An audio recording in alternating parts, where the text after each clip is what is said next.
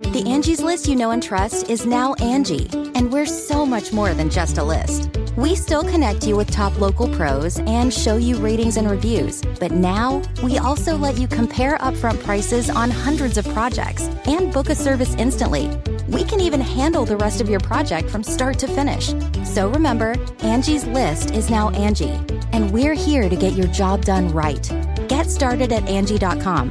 That's ANGI, or download the app today. Thanks for joining us for another special edition of Take Two. Joining us today is Senator Mike Lee. Thanks so much for being with us. Thank you. Coming in after the debate last night, how did it feel? Yeah, it was great. We got to talk about issues and got to make my arguments. My opponent made his. Today there's a lot of issues that we want to get to.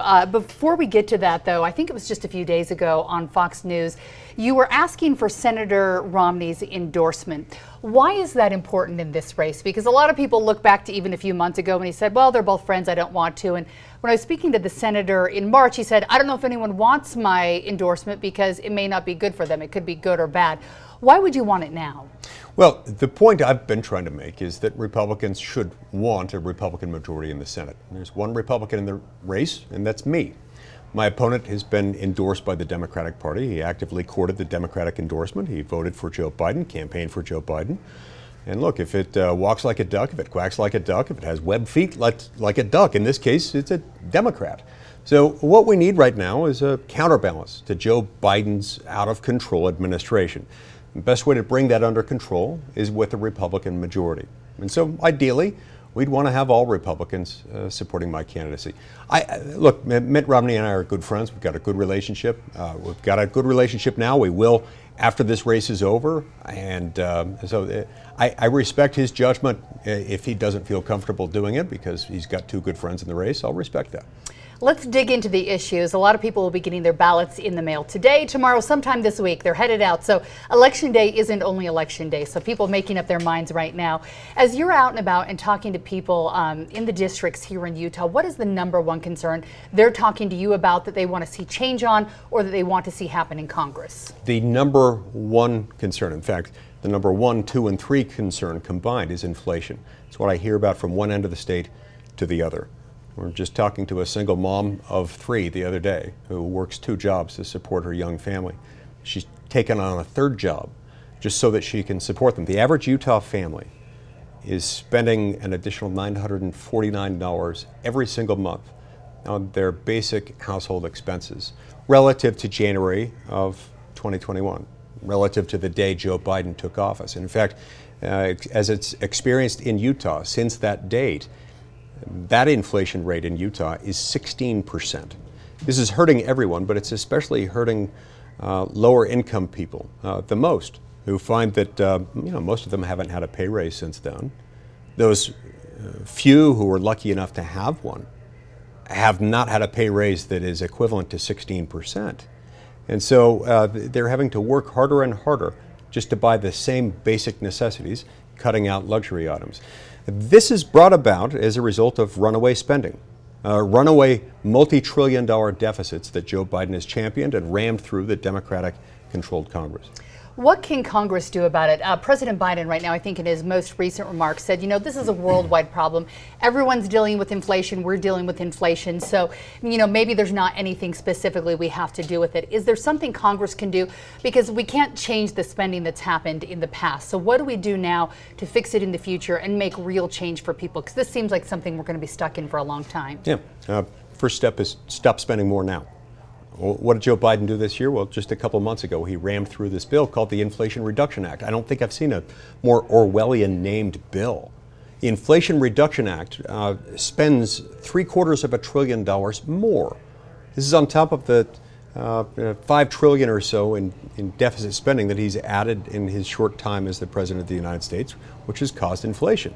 The first thing you have to do is stop. I also think we need structural protections in place to make sure it doesn't happen again. That's why I've introduced legislation called the Price Act that would require that anytime inflation goes above 3%, it would trigger a circuit breaker, and that circuit breaker would require any spending bill passed once we're in that zone would require a 3/5 supermajority in the Senate to pass.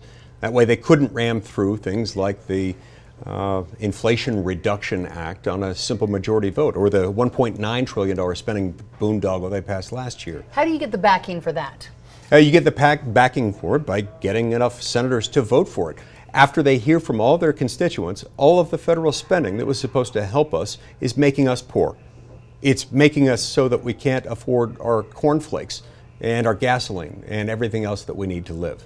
The White House says it's a spending bill that if you wait long enough that it'll have some traction. Do you believe that there's any truth in that? Yeah. That maybe 3, 4, 5, or 6 years down the road that it may help with all the money we spent? If you believe that, I've got a bridge to sell you. In fact, I've got a whole lot of bridges to sell you. It's not true. It's the oldest trick in the book. You put together a package that spends a whole lot of money up front, and then you promise back-end budgetary reforms, back-end budgetary constraint occurring at the end of a 10-year budgetary window. Those savings never really materialize. Evan McMullin, one of his biggest criticisms of you is that you're a no man and you just vote no on things. Your no votes are obviously because the spending packages are large. One of them he talks about is the bill that was supposed to help with the burn pits and the veterans. What is your answer to voters on that? Because obviously these are bills that tug at the heartstrings. They're important for veterans, but tacked on, there's also a lot of money that has nothing to do with these bills. I voted against that one, not in spite of support for veterans, but because of it. I'm proud of my record supporting veterans. I voted against that bill because I want to make sure that the money's there to support the veterans. That bill was written in a fundamentally flawed way that didn't protect the victims of other issues, of other conditions. It was very specific. To hold them harmless. Yeah, this one had an open-ended, guaranteed line of payment into this particular category of victims without adequate constraints in place that could and ultimately would, and I predict, unless we change it at some point, will likely deprive other veterans of services and care that they need and that they deserve. We tried to amend that out. I offered up amendments. So did several of my colleagues. Chuck Schumer and the Democrats wouldn't allow us to even debate those amendments, much less vote on them. And so, yeah, I voted no. And sometimes you have to vote no, even when a bill covers a topic you care deeply about, because you care about it. People who lack the courage to vote against something like that lack the courage to stand up to really bad choices that hurt people. Looking from a distance, when I look at Congress and a lot of the bills that are spent, sometimes I don't understand them, probably like a lot of other people, what's in the bills, how much money is going to where. And I think that's one of the biggest concerns Americans have, is that sometimes we have these massive spending bills where you just don't understand where all the money's going. You've been in the Senate for almost 12 years now and haven't been able to change that. You vote no, obviously, because you don't support the spending, but how do we get to the point where people, if they don't support these massive spending bills, can get back to voting on single issues, and if not single issues, smaller packages of issues, because it seems like that's where a lot of our problems are. How do you fix that problem? Heidi, that is exactly the objective. And the way you get there is to have more people willing to vote no, and more people willing to vote no saying we need smaller, more digestible bills, particularly when it comes to spending. And regardless of the size of the bill, we need more time to debate, discuss, and most importantly, amend the bills. Because right now the way it happens is you have a small handful of people who go behind closed doors and write up spending bills, sometimes that spend $1 trillion or $2 trillion at a time, and they bring it forward at the very last minute. We had one that came forward, for example, in March of 2018, written by its very small handful of members of Congress. They emailed it to us on a Wednesday night at 8:37 p.m. I opened the document. It was 2,232 pages long. So there's physically no time to read it. The House of Representatives passed it before lunch the next day. The Senate passed it the following night in the middle of the night against my opposing vote. I called President Trump asking him to veto it. I was screened out until after he had signed it. He called me on the airplane on the way back to Utah and told me I already signed it. We had no choice. And I told him, Mr. President, that was wrong. You got bad counsel from your staff. It was not too late. You're the president. You could have vetoed it. You should have vetoed it. The good news is we're getting a few more people every year who see the problem. And I predict this year we're going to get a lot more people who see the problem. Because we've seen what happens when Washington spends too much money. It's not a victimless crime. The victims are poor and middle class Americans, hardworking people who are living sometimes paycheck to paycheck or nearly so, who are less able to afford the things that they need, all because a few handfuls of politicians in Washington want pats on the back and praise in the media for voting for a spending bill. They can always point to something good that it does for good, deserving people, but not taking into account the harm that it might cause. Let's talk while we're talking about spending right now, gas prices, and I think that's something that hits a lot of families hard right now. Nationally, we're seeing the prices go down, but here in Utah, we didn't get that luxury. I think we're probably at about $4.20 a gallon right now. In parts of southern Utah, they've been paying close to $4.60 a gallon, and it seems like those prices are going up. How do we solve this problem? I know that there's a lot of talk about going to electric vehicles and maybe putting our eggs in other baskets, but right now, most of us have gas guzzling cars, and we have to be able to run those cars and can't necessarily buy a new one. How do we solve this problem in the near end, and then also looking to the future? American energy independence is key, and we've got to take advantage of the fact that we've been blessed with a land that's rich in energy resources. We've got to develop those. The first thing Joe Biden did the day he took office was to issue an executive order calling for imposing a moratorium on oil and gas leasing. That by itself starts to stop up the metaphorical pipeline of development. He also halted the Keystone XL pipeline, something that would have contributed further to North American energy independence. This series of policy changes, coupled with saber rattling from the president and members of his administration, suggesting that we want to end fossil fuels, together with the ESG movement, which they support, making it very difficult to finance oil and gas drilling and development projects, have led to a limited supply. When demand is still strong, you restrict the supply, the prices are going to go up. So what does President Biden do? Well, he releases oil from the Strategic Petroleum Reserve in a blatant, shameless election year ploy to make it look like prices are going down. But he's making the country less secure. That's not what it's there for. It's not there to provide a buffer to a president worried about a rough midterm election. No, it's there to provide for us in a national security if we get attacked or something like that. Then he goes to Saudi Arabia, hat in hand, on bended knee. They, of course, say no. So look, we've got to develop this stuff at home. This is exactly why prices have gone up. Bad regulatory policy, dismal energy policy. We've got to reverse that stuff. We've got to stop it. To do that, we need a Republican Senate. Speaking of energy policy, as we move towards the future, we probably can't have all just gas cars or all electric. What is the answer if we do move towards EVs or other options out there? Do we need nuclear? Is that safe for Utah? What are the best options? Because we still have coal-powered plants. We have a lot here in Utah that is a concern for people who are worried about the air, but it's hard to get rid of everything all at once. What's your vision for moving forward with the future where we can keep our air clean, but also keep society running? When we're talking about electric power generation, I'm kind of an all of the above guy. I mean, look, I don't think we ought to be shutting down our coal-fired plants, especially as coal-fired plants are getting cleaner, until such time as we've got enough baseload power that's safe, clean, and affordable, as coal is in many respects and to a degree. You can't take those things offline until you've got something else to produce it. So you've got to have something else. Now, I personally think we ought to rely a lot more on geothermal than we do. We've got a lot of geothermal resources here in the state. I've pushed for legislation to make it easier to develop those. And a lot of it involves permitting processes that can be difficult and time consuming. I think we could streamline those. I am also a believer in the fact that small modular nuclear electric power generation can be made safe and effective, zero emissions. There are thorium salt reactor models that if followed, if deployed, if we could streamline the permitting processes for those actually produce a different waste stream that's less deadly than what you see out of the more traditional uranium reactor model. And I think we've got a lot of opportunities. We don't have tidal power resources here because we don't have an ocean. But in coastal areas, tidal power can supply an enormous amount of zero emission electric power.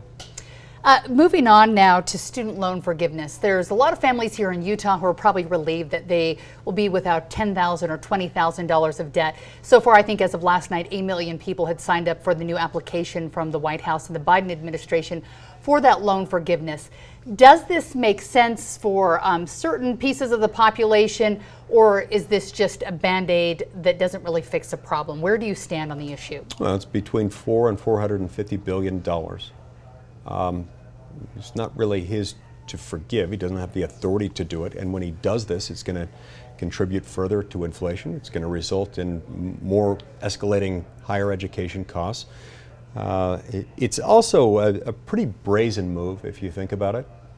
Taking money away from hardworking Americans who didn't go to college, or some who did and paid for it as they went, or had already paid off what they did.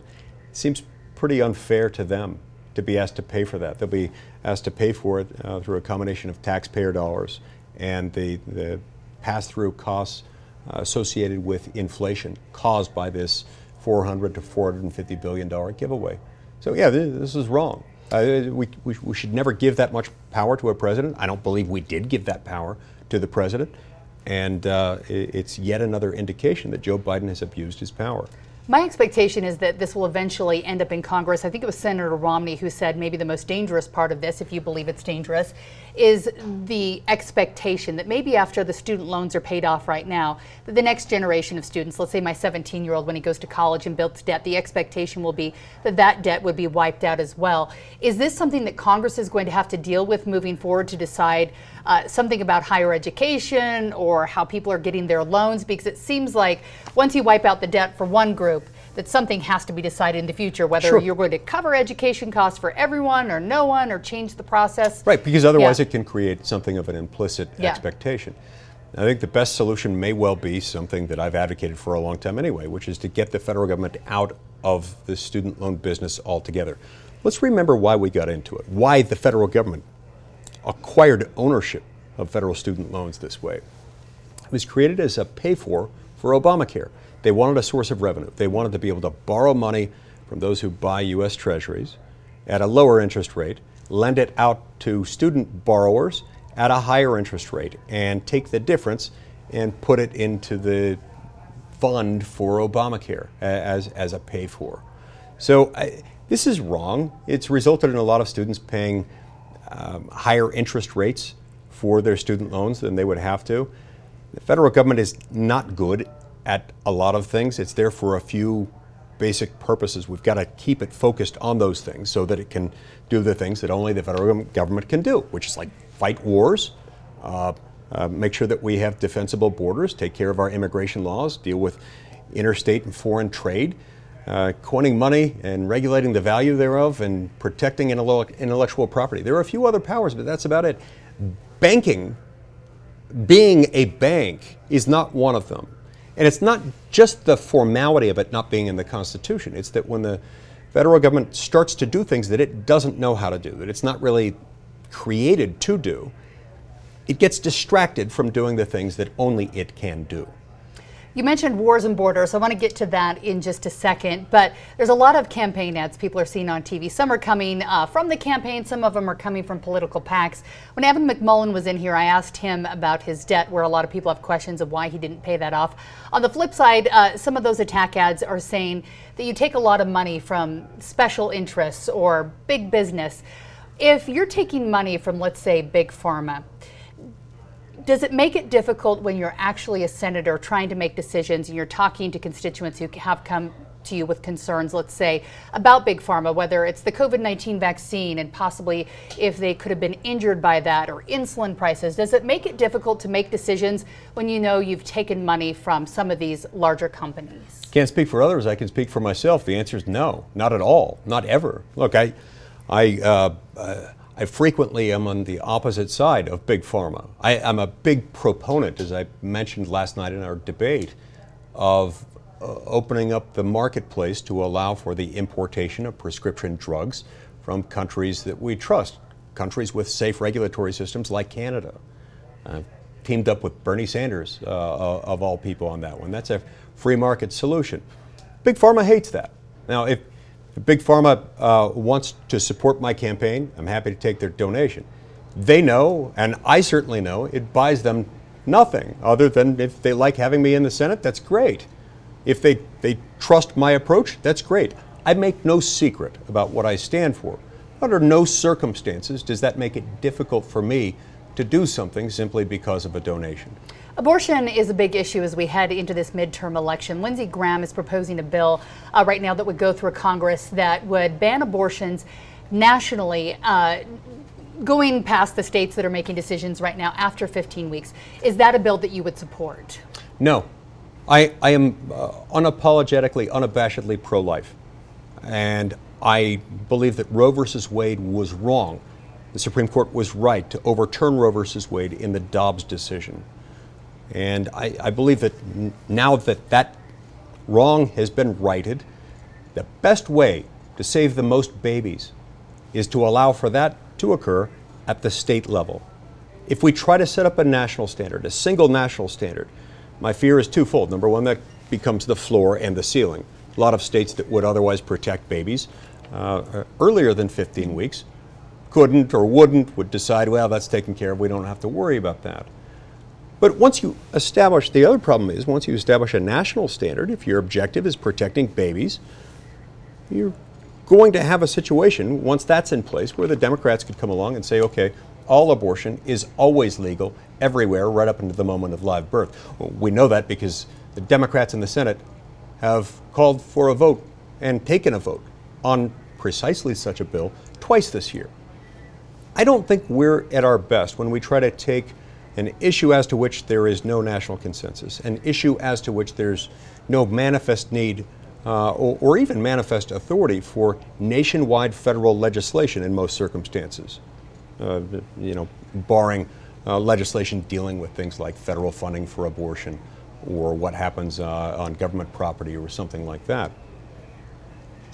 In the absence of something like that, we ought to let the states do it, because there's no reason why it has to be us anyway, and the states can do a better job of protecting more babies than we could with whatever we could get passed at the national level. When you try to pretend that you've got national consensus in the absence thereof, when you try to force national consensus, in a sense that's what Roe did, and it failed miserably. I think we're going to be much better off when we let each state decide how best to protect unborn human life. We will save more babies that way.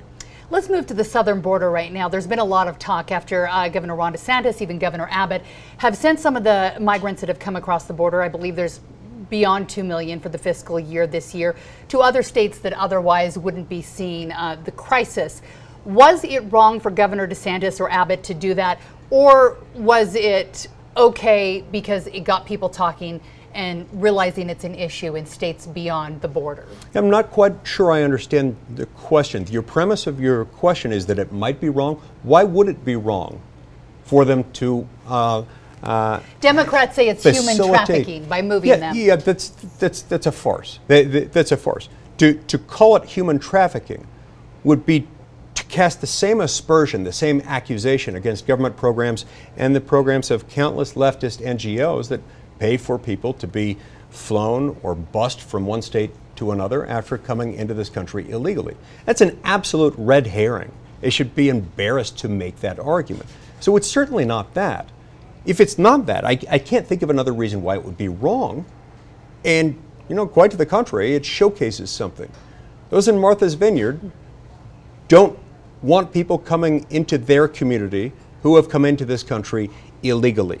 Although they publicly boasted in the past when it was something that was happening in far and distant lands, only in poor communities, once they actually arrived, they didn't want them there.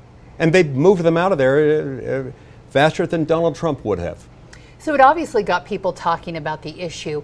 What will it take for Congress to take up DACA, to take up securing the border? Because I think both sides agree that there's an issue. I know when Republicans are in charge or Democrats or vice versa, the other side goes down to the border and points out that there's an issue. How do we fix this? President Trump, whether you liked it or not, was doing something about it. That's been reversed. how do we get to a point where Congress can make some decisions, sit down and hash out something where we have a plan moving forward and there's a legal way for people to come into the country? Yeah. Heidi, I've said for a long time, there's a lot that can be done in the area of immigration reform. I've long been a proponent of updating and modernizing our legal immigration system, and also of dealing with those who are currently here in an unlawful status in the United States. There's no group of people in that latter category more sympathetic than those who were brought here by no choice of their own as children, in some cases as infants, but who were still in an undocumented status.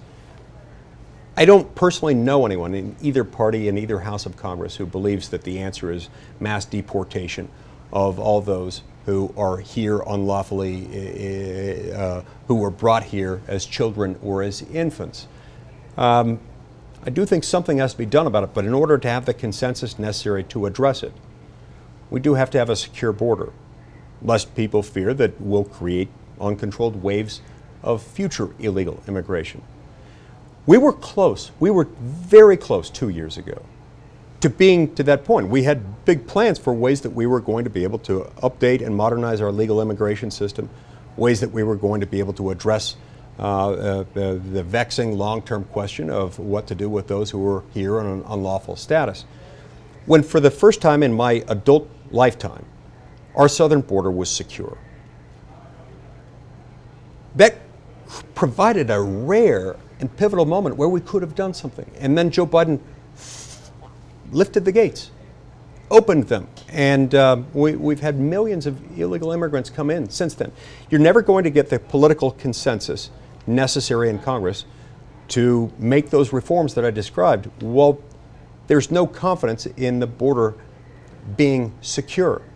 And this is what's so tragic about it. Look, so you don't think Congress can come to a consensus on it? No, I, for the foreseeable future, I think it is almost impossible for Congress to come to a consensus while the border remains wide open. And I want to make one thing very clear. There is there's kind of a racist assumption out there that suggests that anyone with an Hispanic surname or anyone who is an immigrant from a Spanish-speaking country is in favor of illegal immigration, of just uncontrolled waves of illegal immigration. I've lived and worked among the poorest of the poor, recent immigrants along the U.S.-Mexico border for 2 years as a missionary. Many of these people had dirt floors, no indoor plumbing. One thing that they all feared, and they feared uncontrolled waves of illegal immigration because it was their jobs, it was their children's schools, it was their livelihoods and their families and their safety that was impacted whenever there were uncontrolled waves of illegal immigration. And so this is much more complex than many in the news media nationally like to make it into. This is something that's important to American national security, and we do have to secure the southern border. It's not that hard. All you have to do is just continue following the law and enforcing the law. President Trump negotiated with my encouragement and with me and many others, advocating for the program at home and with government officials in Mexico for the Remain in Mexico program. A simple policy change that would say if you come into the United States on land through Mexico and you're applying for asylum, you need to wait in Mexico while your asylum application remains pending. All they had to do was keep that intact. If they had kept that intact, our border still would be secure today, and we'd be in a position to fix these. Right now, we're not. So you believe it'll take maybe a split with Democrats and Republicans in Congress, where one has control of the House and one has control of the Senate, where you can sit down and hash out a deal? Perhaps, but what I'm saying is I don't believe that will happen. There is a condition precedent for that to happen. The southern border has to be secure. It can't just be done without that. Now, in theory, if you had a Democratic supermajority in the Senate and a strong Democratic majority in the House and a Democratic president, it might happen. I don't think we're going to get to that point because Joe Biden's policies, including his failed border policy, which has led to a huge raft of human trafficking, which has led to enormous volumes of fentanyl being brought into this country illegally, enough to kill many millions of Americans. With those in place, this isn't going to happen. And they're not going to get those majorities because they shouldn't. With inflation compounding those problems, with the fact that we've got a president who's not all there, we need now more than ever a Republican majority in the United States Senate. We're just about out of time here. Last night, people who watched the debate saw some fireworks off the top when they were talking about the certification of the election. You did vote to certify. A lot of people have questions about January 6th. Is there anything you still want to let people know about that time? Yeah, look, as I explained last night, in the days and weeks leading up to January 6th, there were rumors circulating suggesting that some states were considering a move to change their slates of electors, of electoral votes. Now, had those rumors been true, that would have been something I would have needed to know as a U.S. Senator, because we have an obligation to open the votes and count. It's rare that you get multiple slates of electors from one state. It happens every so often. It happened in 1960 with the votes from Hawaii. They had two sets of electors. One voted for Kennedy, the other voted for Nixon. The Kennedy votes were deemed to be the authentic one, the one reflecting the true result of the election. I did some investigating. I made a bunch of calls to figure out whether those rumors were true. The rumors were false. On that basis, I voted to certify the results of the election. Before we let you go, final word that you would want people to know before they rip open their ballots that'll be on their kitchen counters in the next few hours or days. If you're one of those Utahns who's struggling to make ends meet, struggling to keep a roof over your head, to keep your kids not just in braces, but even in school and ready for school, keep your kids fed, to keep up with your bills, and you keep wondering why you can't seem to stay ahead of things financially, has a lot to do with the fact that your dollar's not buying as much today because of Joe Biden's administration, because he's got a rubber stamp Congress that's willing to ram through trillions of dollars of deficit spending. When you do that all at once, it's just like printing money. It makes your dollar buy less. It means that for every hour you work, you're able to buy less food or gasoline for your family. If you want to turn this around, we can do it, but we need a Republican majority in the Senate. We only have one Republican candidate in this race, and that's me. My opponent was endorsed by the Democratic Party. He voted for Joe Biden. He's praised Joe Biden's policies relentlessly. He's criticized the Republican Party and attacked it mercilessly. He's raised millions of dollars from Democratic donors on the Democratic donor network called Act Blue. He spent back $1.6 million of that in the last quarter alone back into the Democratic industrial complex. Political consulting firms whose sole clients are liberal candidates and causes. If you want a Republican majority, you need to vote for me. Senator Mike Lee, thanks so much for being with us and being part of the conversation. The election's November 8th, but it's really whatever day you want to vote. Thanks so much for being with us, and we will join you again next week. Thank you.